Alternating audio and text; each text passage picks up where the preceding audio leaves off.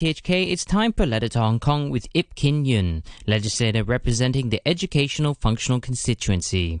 The following program is a personal view program. With the WHO declaring COVID-19 a pandemic, the impact of the new coronavirus on the entire world has entered a new phase. Medical experts in Hong Kong have also warned that with outbreaks taking place around the world, the epidemic in Hong Kong is most likely to be endless due to new cases being imported into our city. Based on our SARS experience in 2003, we estimated that the epidemic could come to an end in the hot weather of summer. This estimate will have to be re-evaluated. If the epidemic is unfortunately no longer a short-term and localized threat, but a medium to long-term and global one, its impact on public health, economy, politics, education, and other aspects might become formidable. At a meeting between Democratic Legislative Councillors and the Chief Secretary of Administration, Cheung Kin-chung, on March the 12th, I clearly conveyed this message. The first round of government's anti-epidemic fund has fallen behind the situation.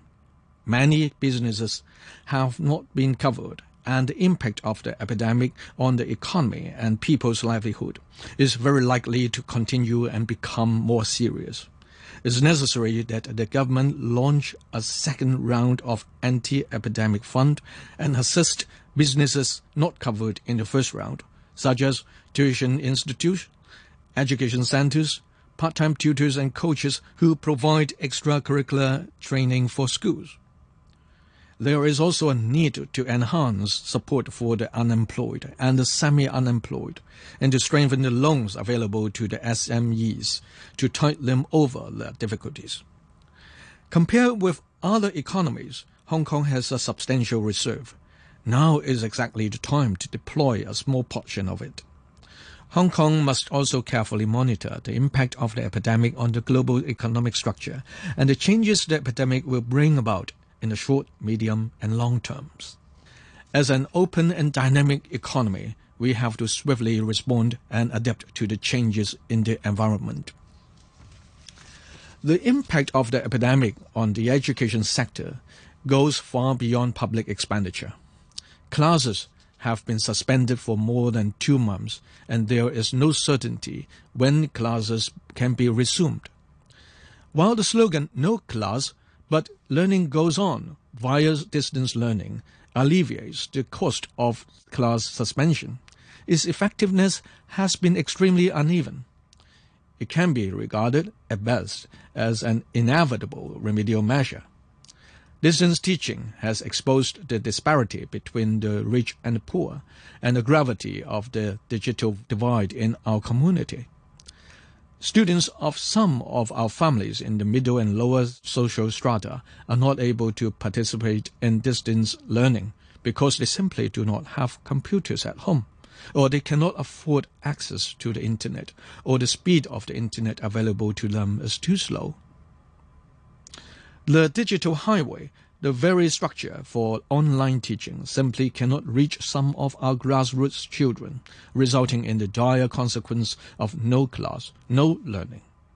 We do not know whether similar lengthy class suspensions will occur in the future, but what we do know is that bridging the digital divide is definitely an issue which compels priority. When to resume classes is a topical issue in the community. From the viewpoint of education, we naturally hope to see, soonest possible, classes being resumed and school life returning to normal. We must, however, be cautious about public health, particularly that of teachers and students. As it now stands, there are 2 major considerations before we could have class resumption. A. The epidemic must have come under control. For example, there are no confirmed cases with unknown history in 28 consecutive days. And B.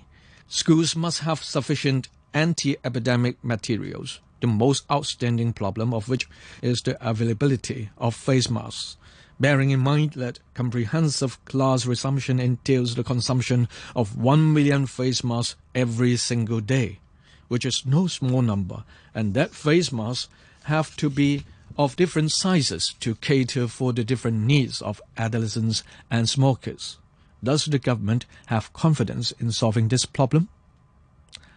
Other issues with which people are concerned include arrangements for HKDSE examinations, the returning of Hong Kong students from Hubei, Europe and the United States, and economic pressure faced by private post-secondary institutions, schools and kindergartens. The challenges faced by the education sector posed by the epidemic are many and varied. What has been mentioned above constitutes only the tip of the iceberg. I hope that the government and all sectors can work together to overcome each and every one of the problems.